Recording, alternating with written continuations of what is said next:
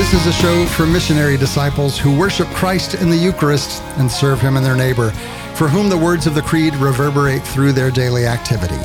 This is a show for those like you and me who make the conscious choice to follow Christ outside the walls.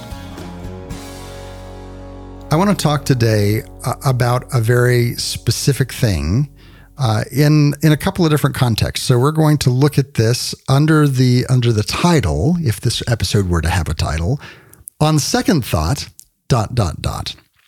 And there's a few different specific things that I want to look at underneath that same topic. So we're going to jump around just a little bit. We're talking today with my darling bride, Kristin Putnam, because she's the one that I bounce these ideas off of when I just am having this itch of a thought that I need to get out. Kristin, thank you for being here today. Of course, love. Hey, everybody. So you have a favorite quote that I think you got it from either Western Civ class or something in high school. You brought it around. Was some website that used to be, maybe it's still around. I don't know. It's like quotes.com or something like that. Around. But yes, I found it in high school when I was taking Western philosophy. Ooh. Yes. And it became my favorite quote. This is a quote from one of the big three, right? One of the big three Greek philosophers. This is from Aristotle. And it is, share it with us. And it is the mark of an educated mind to be able to entertain an idea without accepting it. Now, I love this quote as well, and it's one that I think we would all do well to spend some time giving a second thought to. Mm-hmm. The mark of an educated mind to be able to entertain an idea without accepting it. So what does that mean? Largely, it means that our current modern day practice of coming to an opinion and a conclusion immediately upon seeing a thing is not necessarily the best idea. And I want to give you a biblical example of this principle that we're talking about. We have two scenarios that the circumstances going into these scenarios are the same, but the attitude and position of the person receiving these scenarios is different. The first is the scenario where the angel Gabriel comes to Zechariah and says, behold, in a year's time, you will have a son. And Zechariah's response to this is to make up his mind quickly, to be in disbelief, and to kind of laugh at it, right? That you don't know what you're talking about, basically, is what he says. And because of that, he receives what he receives, that he has to, he basically spends the next year mute, unable to speak, because he spoke too quickly. How much more careful would we be if we spent a year in silence because we spoke too quickly? And I think sometimes we live with the results of our speaking too quickly without really, I think, bearing the weight of it like Zechariah did. Well, it's so easy to move on to the next thing and not realize the ripples that we have caused. Mm-hmm. And so from there, then the second person, of course, you already know where I'm going, is the angel Gabriel comes to Mary and says, "Hail, favored one, the Lord is with thee," and that she is going to bear the Messiah. And her response is not incredulity, it's curiosity, right? How can this be? Not this can't be, but how can this be that this will happen? And then, of course, that curiosity is rewarded with an answer. And she ponders this. And her response then is to say, "Let it be done to me according to thy word." And from that, we have the salvation of all mankind. Thank you very much. And so here, Mary is our type and our example of being a person who gives things a second thought, who doesn't make up her mind immediately, and who ponders. In fact, when I was growing up, as you all know, I am a very verbal person, and I will just say the first thing that comes into my mouth without any extra thought.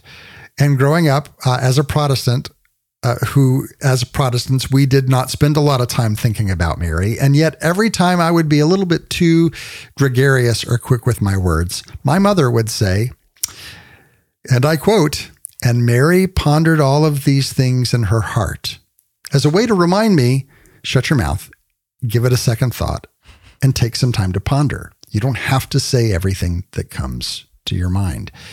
And so I want to look today at what some of the implications are, what some of the necessities are for us giving things a second thought, and what some of the repercussions are if we don't give something a second thought.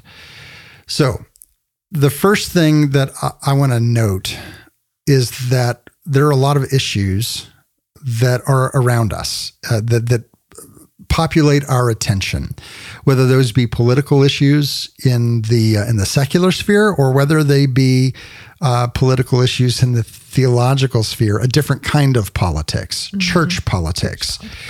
And you know what I'm talking about. It would be questions about the Synod on the Synod, or questions about footnotes and encyclicals, right? We are very quick to make up our mind based on the input that we're getting from other people without taking the time to give it a second thought.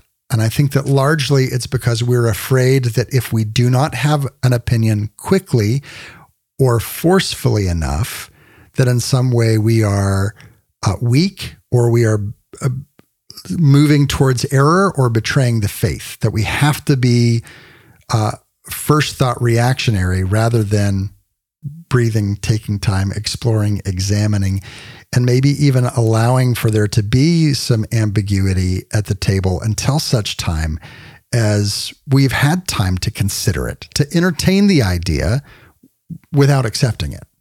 Well, that's an interesting thing when thinking about church politics specifically, is just like if we look at how long it can take the church to respond to things like the Ents in Lord of the Rings, and how, they take the places that encyclicals are coming down from, right?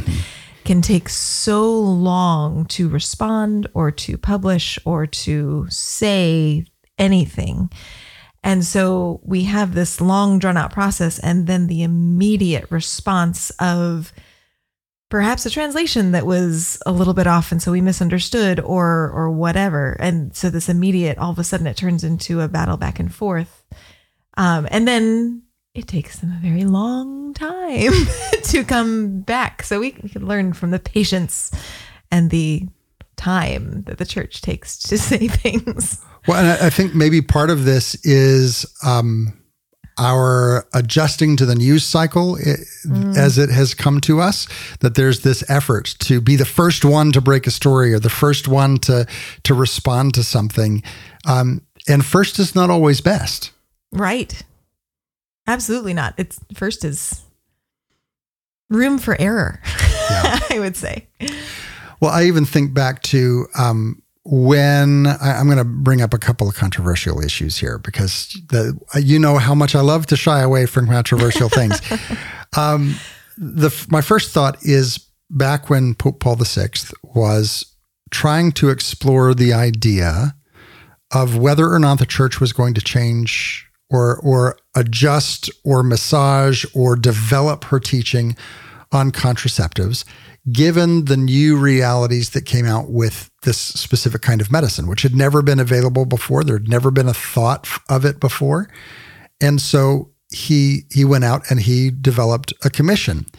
And of interest, there were people on that commission that were very much in favor of changing the church's position and allowing for contraception at that time.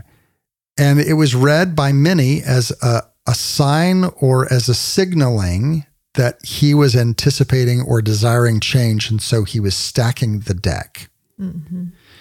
But it turned out that after he heard all of the advice, and after the advice was specifically given that yes, he should change it, that then he wrote the encyclical Humanae Vitae, which upheld that long-standing teaching on contraception from the church. And as I look at this, I see even in Pope Paul VI an example for us because he didn't find people who would tell him what he wanted to hear. He entertained an idea fully, but beyond just saying, no, we can't even look at that because the church has always said this. Society was saying there are new things here that we haven't considered before. We should consider it in light of these new things. And so he invited the people with the strongest argument to come and make that argument so that he could fully explore the idea, to entertain the idea without accepting it. I feel like we get very frightened of that idea. It's like, what if I find something that will contradict, like thinking about like faith and science and how they seem as if they contradict one another. But then it's like, if you take it far enough, all truth is God's truth. And he is not afraid of us entertaining the best argument on the other side. His truth will always shine through, just like it did with Pope Paul VI. Well, and I think also along those same lines, but to a different degree, when we see someone else who is entertaining an idea and we don't necessarily trust them.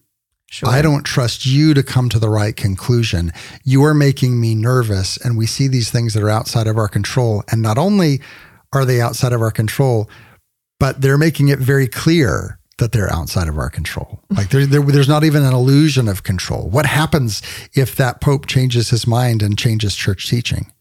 Well, Christ gave us a promise that the gates of hell wouldn't prevail against his church.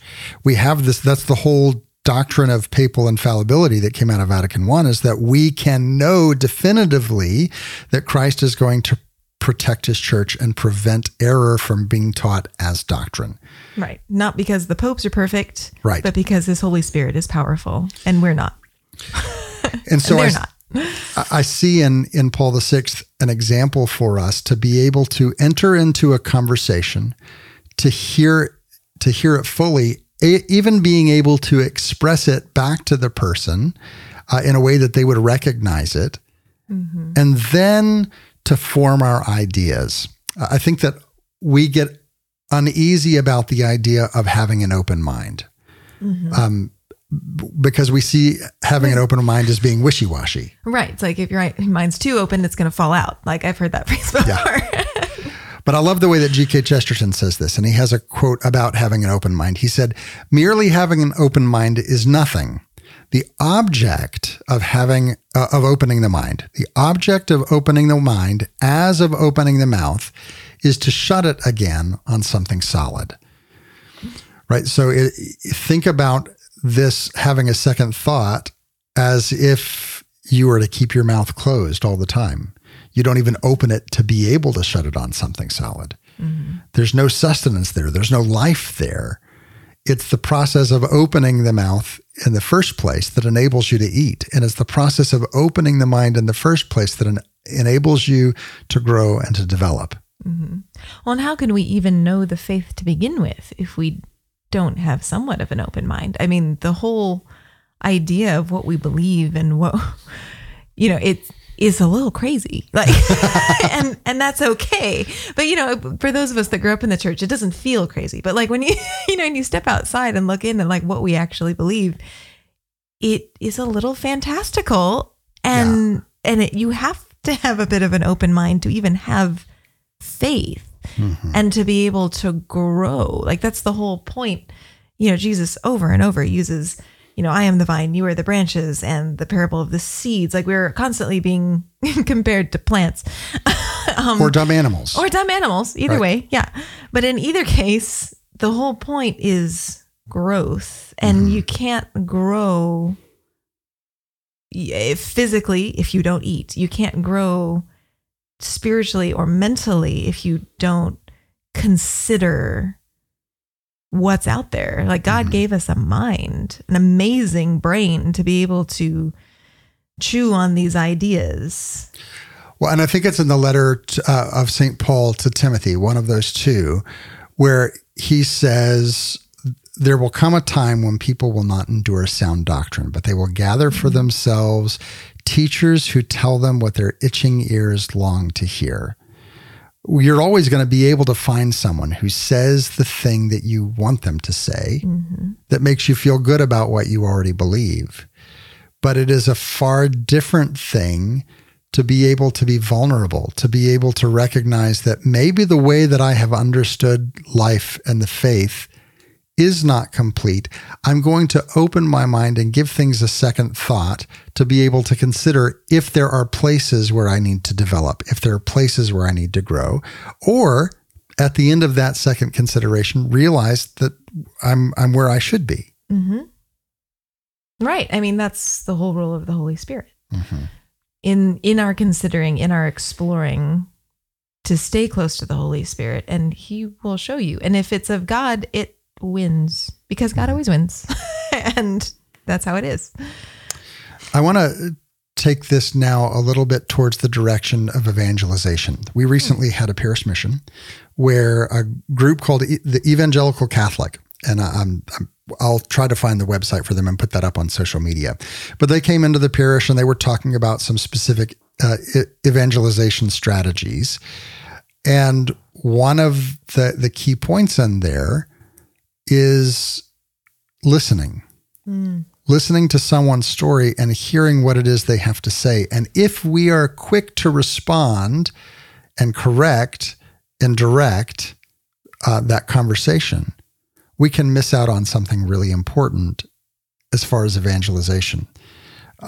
One of the things that, as they were talking about this idea of listening, that stood out to me is we often, and introverts specifically, yes, pointing me. at you. That's me.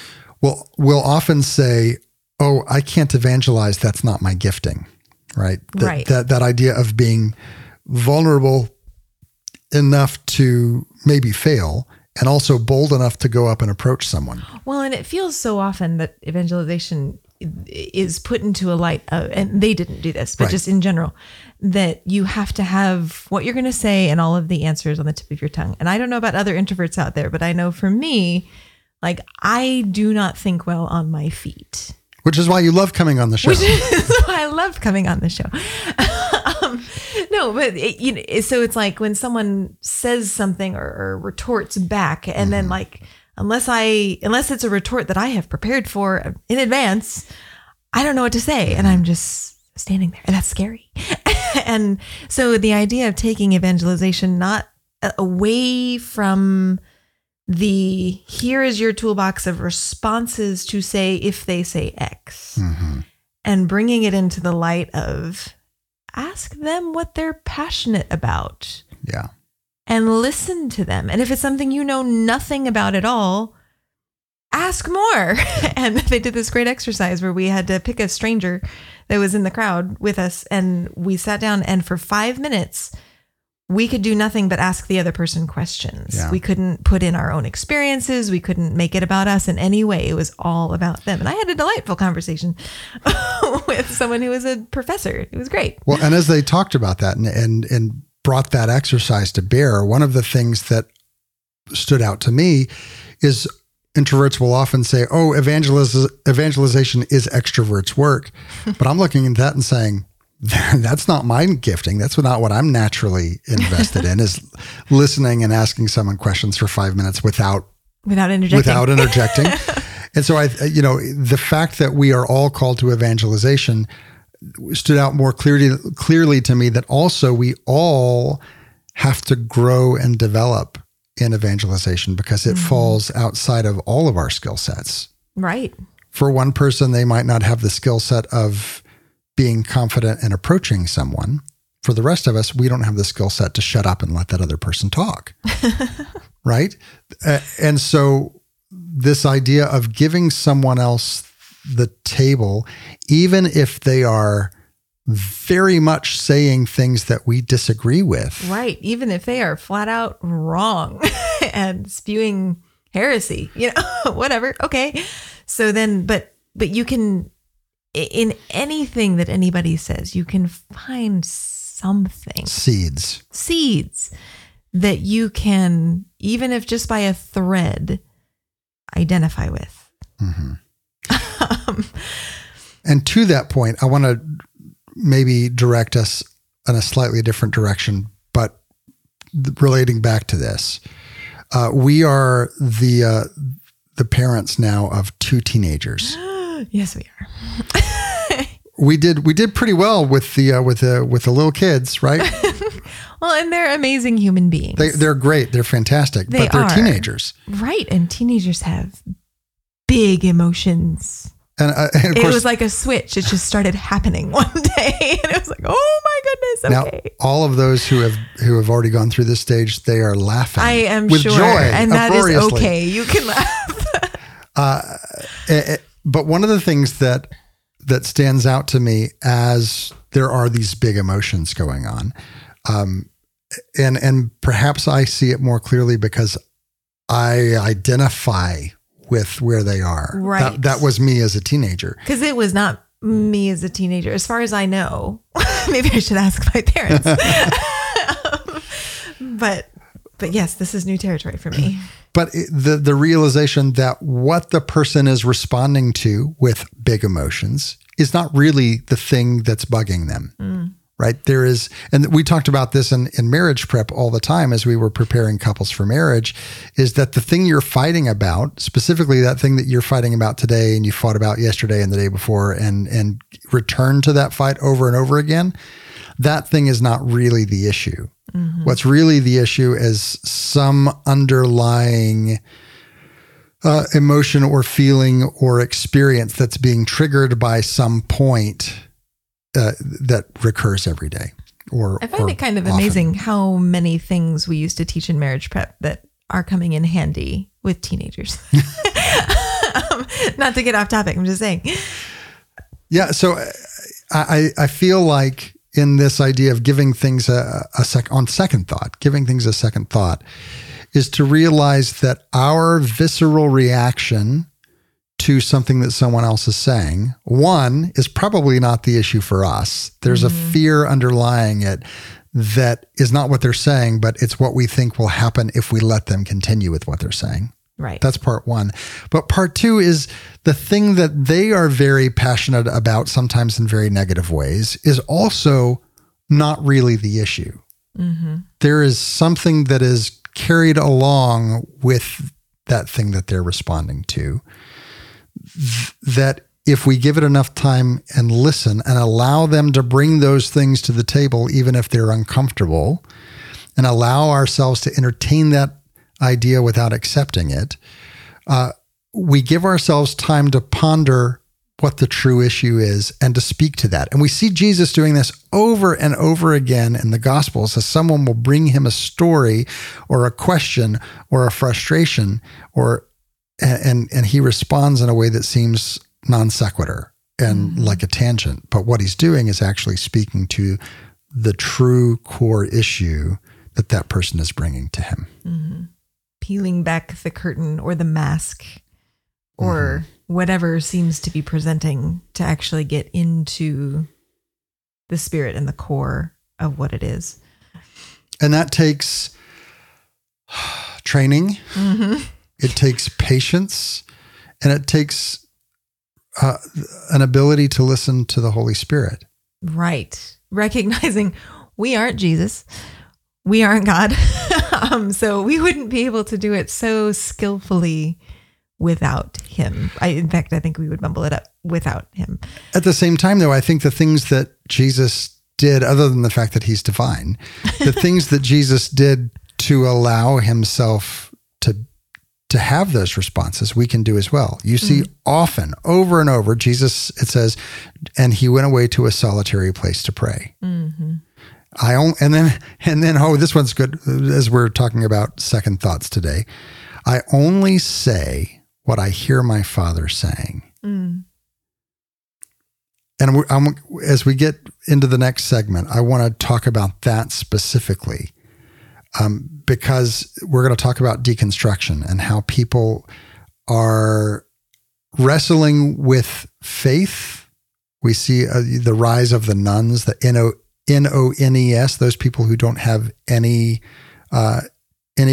connection to a faith tradition. Oftentimes, those are people who have come from a faith tradition who have been so burned by something in that faith tradition that they threw it all out. Mm-hmm. And there's something for us, both as a prescription for us to be invested in those people's lives, but also as a proscription of things that we should stay away from to prevent that kind of thing from happening to someone in your circle of influence in the future, right? That there is a necessity for us to be careful with the things that we say. Are we saying things that we don't hear the Father saying? Are we doing things that we don't see the Father doing, that have crept in to our Christian culture, but do not come from our faith specifically? And even here, we have to give things a second thought because so much of what we know of the faith is what we've received from others. We have to be able to examine and say, am I responding this way because this is something that's been handed down to me through Scripture and through tradition, or is this something that's crept in from somewhere else? Because our internal lives, we are such a hodgepodge of our life experiences and what we've been taught and how we grew up and our family of origin and things that we've experienced in schools that we went to and people we've encountered and internal vows we've made because of bad experiences or whatever. And so, we are such a hodgepodge of all of this stuff to be able to cut through that and say, what is really the faith and what do I need to let go of? It's hard. It is hard, but it's also worth it. And it's worth it in a couple of different capacities. It's worth it for our own growth and our own spiritual development in the faith, but it's also worth it for the sake of others, for us to be able to be people who reflect the gentleness and the kindness of God, and give them hope in the middle of the place where they are. Hope that someone will listen, someone will understand, and to actually give them hope that there is a God out there who loves them. We're going to continue this conversation right after this break as we're talking about what it means to have a little bit extra consideration on second thought. There's much more to come right after this. You're listening to Outside the Walls with TL.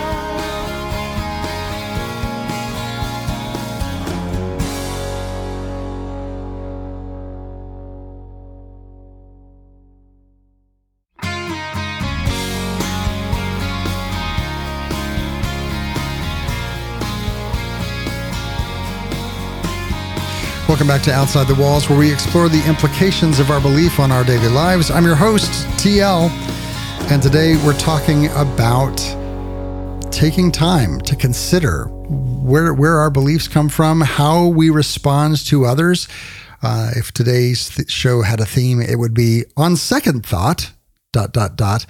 because oftentimes we don't give ourselves the opportunity to have a second thought. We have a first thought, we have a reaction, and we are conditioned to give that reaction. And I think that we have to recognize, first off, that that's a problem. We have to recognize that merely being conditioned to respond in a certain way is unhelpful to people who are around us, and it's certainly unhelpful to our own spiritual maturity. Right? We can't just be the Pavlov's dogs that salivate whenever we hear the bell because we know what's coming next. We have to recognize that we who are not omniscient, which by the way, that would be all of us, we who are not omniscient cannot know instinctively and automatically what's coming next. And this is especially true when we're having a conversation with another person. We're talking today with my darling bride, Kristin Putnam. Thank you, Kristin, for being here. Hello, everyone.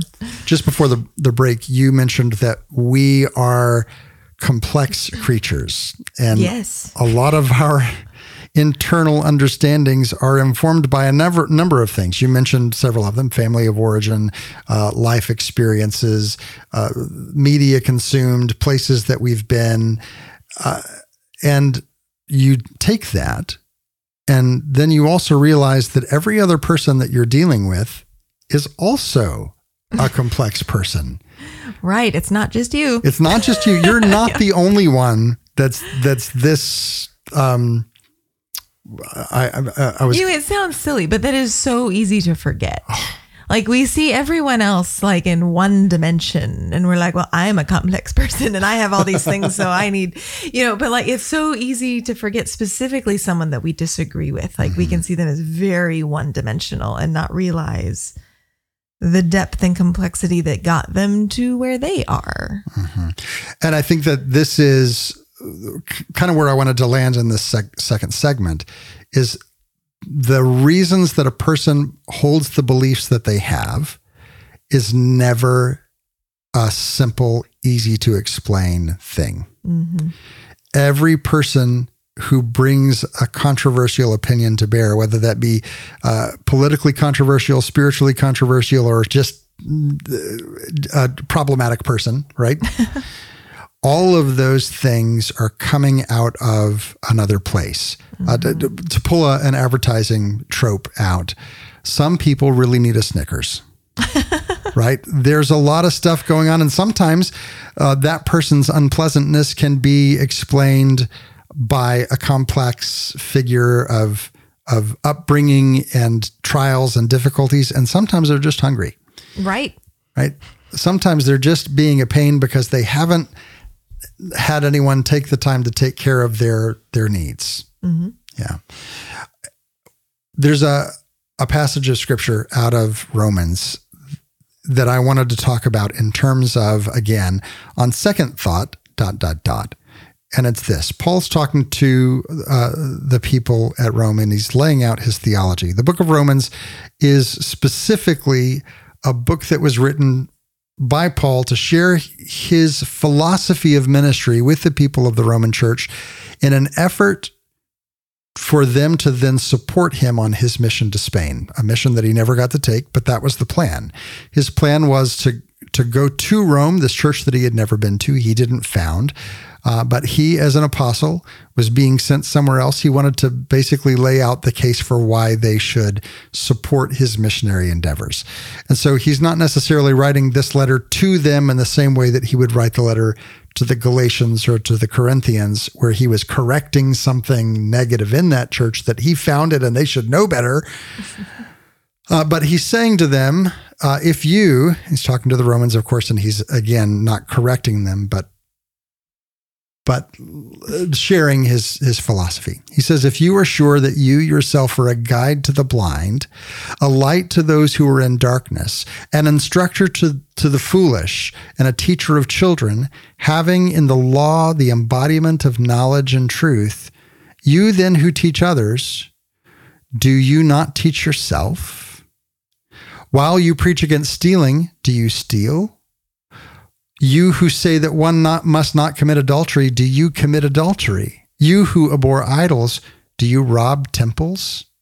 You who boast in the law, dishonor God by breaking the law. For as it is written, the name of God is blasphemed among the Gentiles because of you. So he's laying out this case for a specific use case of people who are upholding the law and saying that the law is necessary. And as he preached in many places, he's saying, no, we see this further in Romans 6, 7, and 8, that the law showed us where we needed redemption, but the law itself could not redeem it. So he's showing them,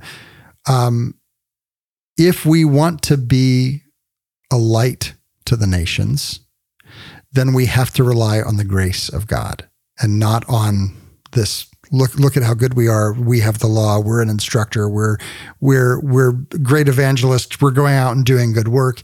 He's saying, if we claim this, but we are saying one thing with our words and another thing with our actions, then we are creating a situation where, and the words that he says, the name of God is blasphemed among the Gentiles because of you.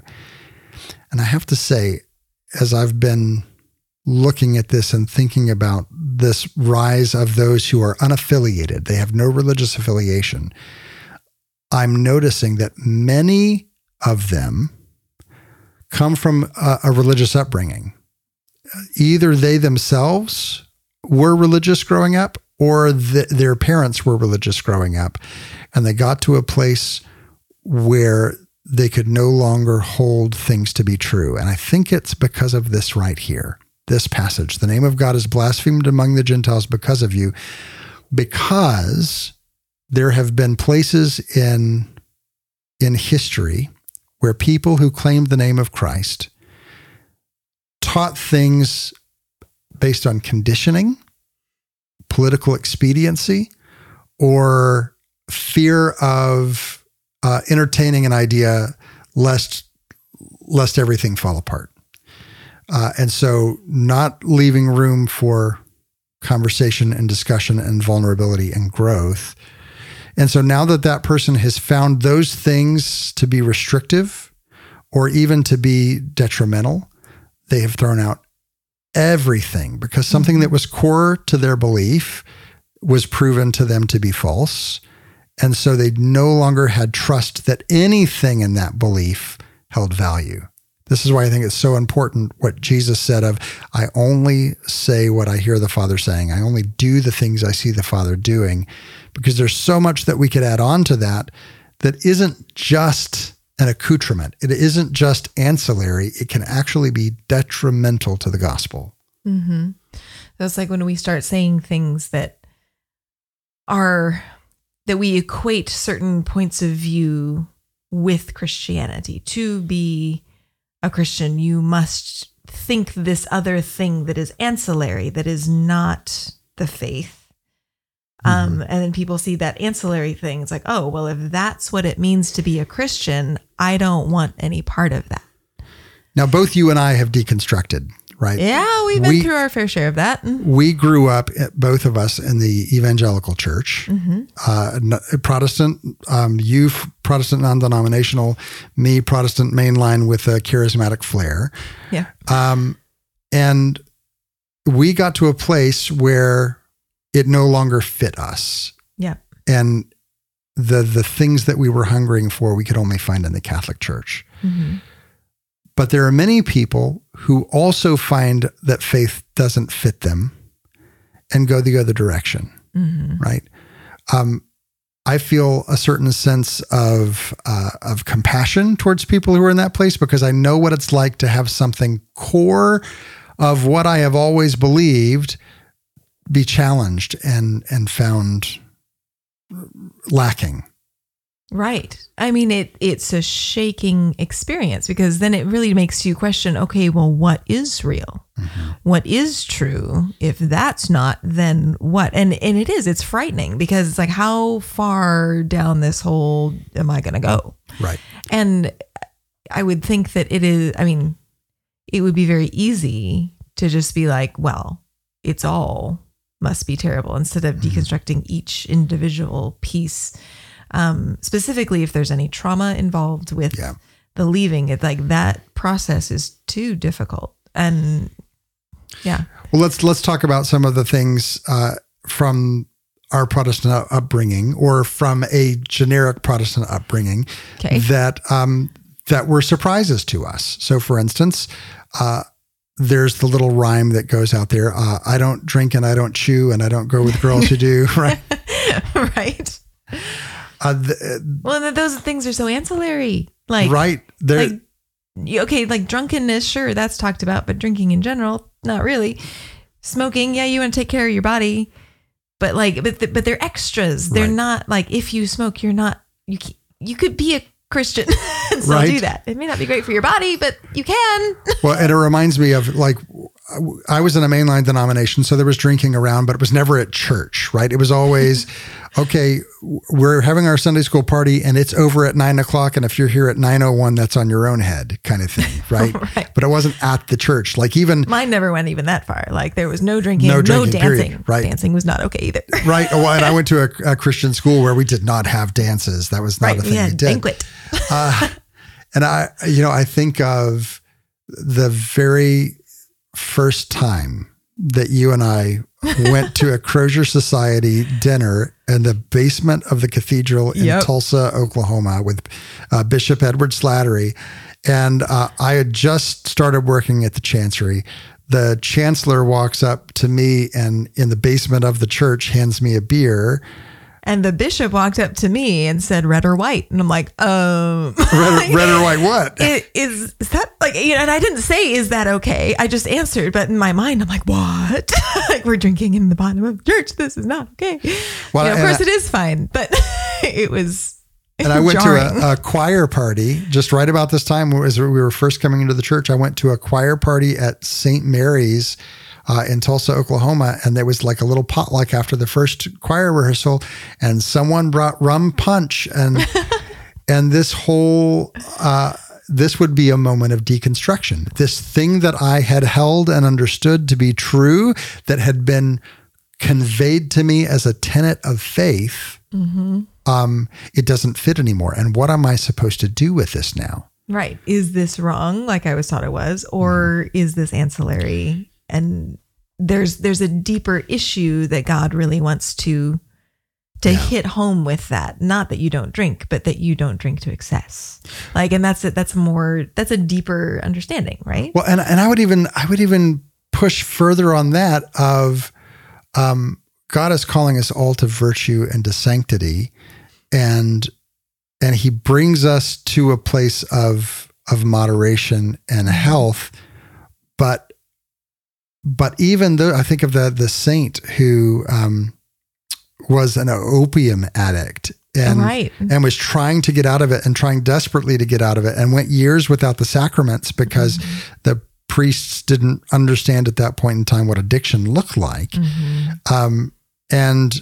And yet I think was martyred in the end. I don't recall the entire story, but here's this now on this other side of it, realizing that he had heroic faith in the midst of what to him constituted a trial. That there's that process, and we don't know where that person is on their process. So I think that there is, for us, we've been laughing about this idea of, oh, you can drink, you can play cards, you can dance. And yet there are things that are far more serious that people interact with. I think back to someone that we both know who grew up Catholic, and then when Vatican II happened, there were a lot of changes and a lot of questions that got brought up by those changes, and went and asked their priest, this was what was allowed before, and it's not what's allowed now. What am I supposed to do with this change and this difference? And the answer that was given to them was, oh, well, it's just what it is. You just have to trust, rather than, on second thought, right? To bring in the theme of the episode, taking the time to really examine what is the real question here? What is the real issue here? What is the real struggle here? And responding in a way that reflects the constant and consistent teaching of the church, right? That there are answers if we are patient enough to engage with what the question really is. With what the question really is, not with what's being presented, not with our first thought, not with a conditioned response or a Sunday school answer, as we like to say in our Protestant upbringing, but to listen to the question behind the question, and to see that person as a person with concerns and, the complexity. Right. Those Sunday school answers never touch on complexity whatsoever. It's just a blanket thing that never touches the depth of the person. And if you can't touch the depth of the person, they won't know the love of God. Yeah. Yeah. So I want to encourage us and challenge us that there are continuing opportunities for us to see another person, and even in the midst of deconstruction, even in the midst of antagonism towards faith, that we can be warm and inviting and vulnerable, and even entertain their anger and their to some extent, entertain their blasphemy for the sake of giving it a second thought, hearing the pain that's behind that, and addressing the issue of the person rather than that first thing that they threw at us. Specifically with evangelization, I see a lot of times someone will, out of their pain and their distrust for faith, they will throw something towards the person of faith that they know will be hurtful or offensive or rile them up in order to keep faith at arm's length and to justify their continued distrust of religion. Because when we hear those things, that's exactly what happens. We are conditioned, even by the media we consume, to react. And we're reacting exactly the same way that they expect us to react. And it gives them another excuse. See, I knew it. It justifies. It's a self-fulfilling prophecy in that regard. And so for us as people of faith, realizing that we don't have to defend God, right? Right. And to enable and allow that person to be upset and to give them space to be that person and to respond in a way that they don't expect, right? To respond in a way that gives them space and grace to see and express what the true, deep, painful issue is, and then to respond to that thing by being patient and by waiting. It just could be that we reflect enough of God's grace to them that it makes a difference, that it allows them to be, really, that it allows them to give something a second thought as well. Yep. Even if it's just a tiny crack of light in the wall that they've constructed around themselves, that those things can grow and we may never see the result of it, but that's okay. I feel like I've taken us on a roundabout tangent so far away from where I started, and I don't even remember where I started anymore. But that's okay. All of that to say, I really have enjoyed this conversation. Thank you for taking the time to have it with me. You are welcome, my love. And I hope that it's been instructive and helpful and uplifting to you. If you missed any part of my conversation with my darling bride, Kristin Putnam, and you want to go back and listen to it again or share it with your friends on social media, have no fear. All of our episodes are archived over at outsidethewalls.com. There is also every week an extra segment. And if you want to know more about that, there at outsidethewalls.com, there's also a link that says Patreon right up there on the menu bar. Click that Patreon link. There you can find some of the older extra segments and learn more about how you can get extra segments the week they come out. Now, let's go ahead and turn our attention to our readings from Scripture and church history. That's the sound of our Verbum library launching up. Verbum helps you read Scripture in light of church teaching by putting the magisterium at your fingertips, linking Scripture to the catechism, to the fathers and doctors of the church, biblical commentaries, original language research, and so much more. You can learn more at verbum.com. Our reading from Scripture comes from the Gospel of Luke. Jesus also told them a parable. Can a blind man lead a blind man? Will they not both fall into a pit? A disciple is not above his teacher, but everyone, when he is fully trained, will be like his teacher. Why do you see the speck that is in your brother's eye, but do not notice the log that is in your own eye? How can you say to your brother, "Brother, let me take out the speck that is in your eye," when you yourself do not see the log that is in your own eye? You hypocrite! First, take the log out of your own eye, and then you will see clearly to take out the speck that is in your brother's eye.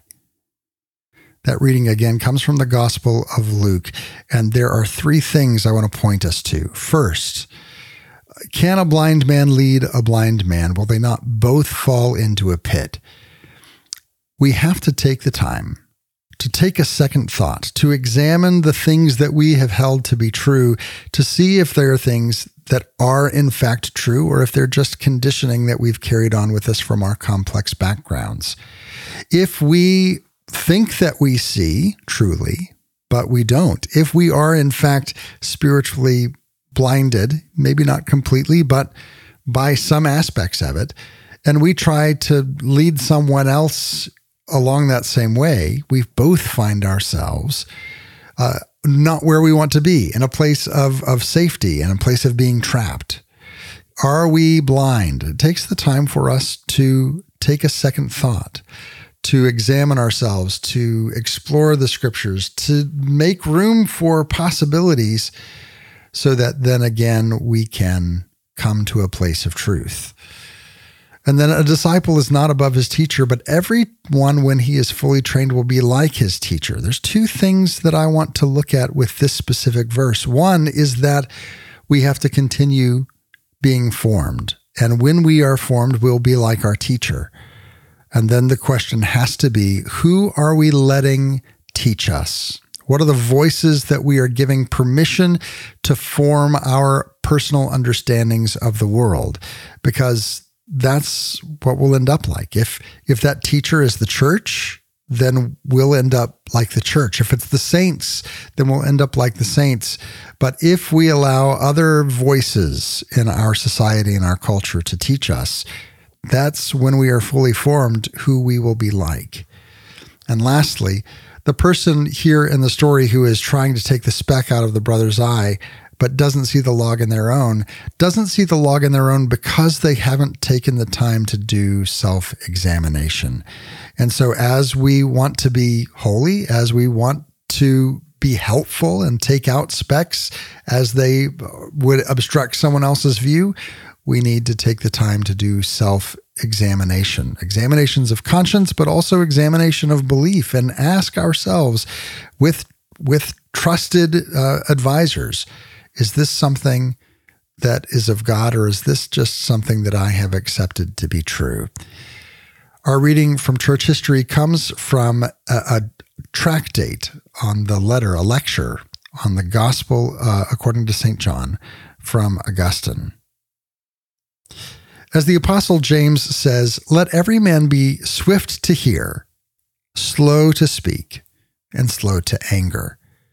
It's also said by another man of God, you will make me to hear joy and gladness, and the bones you have humbled will rejoice.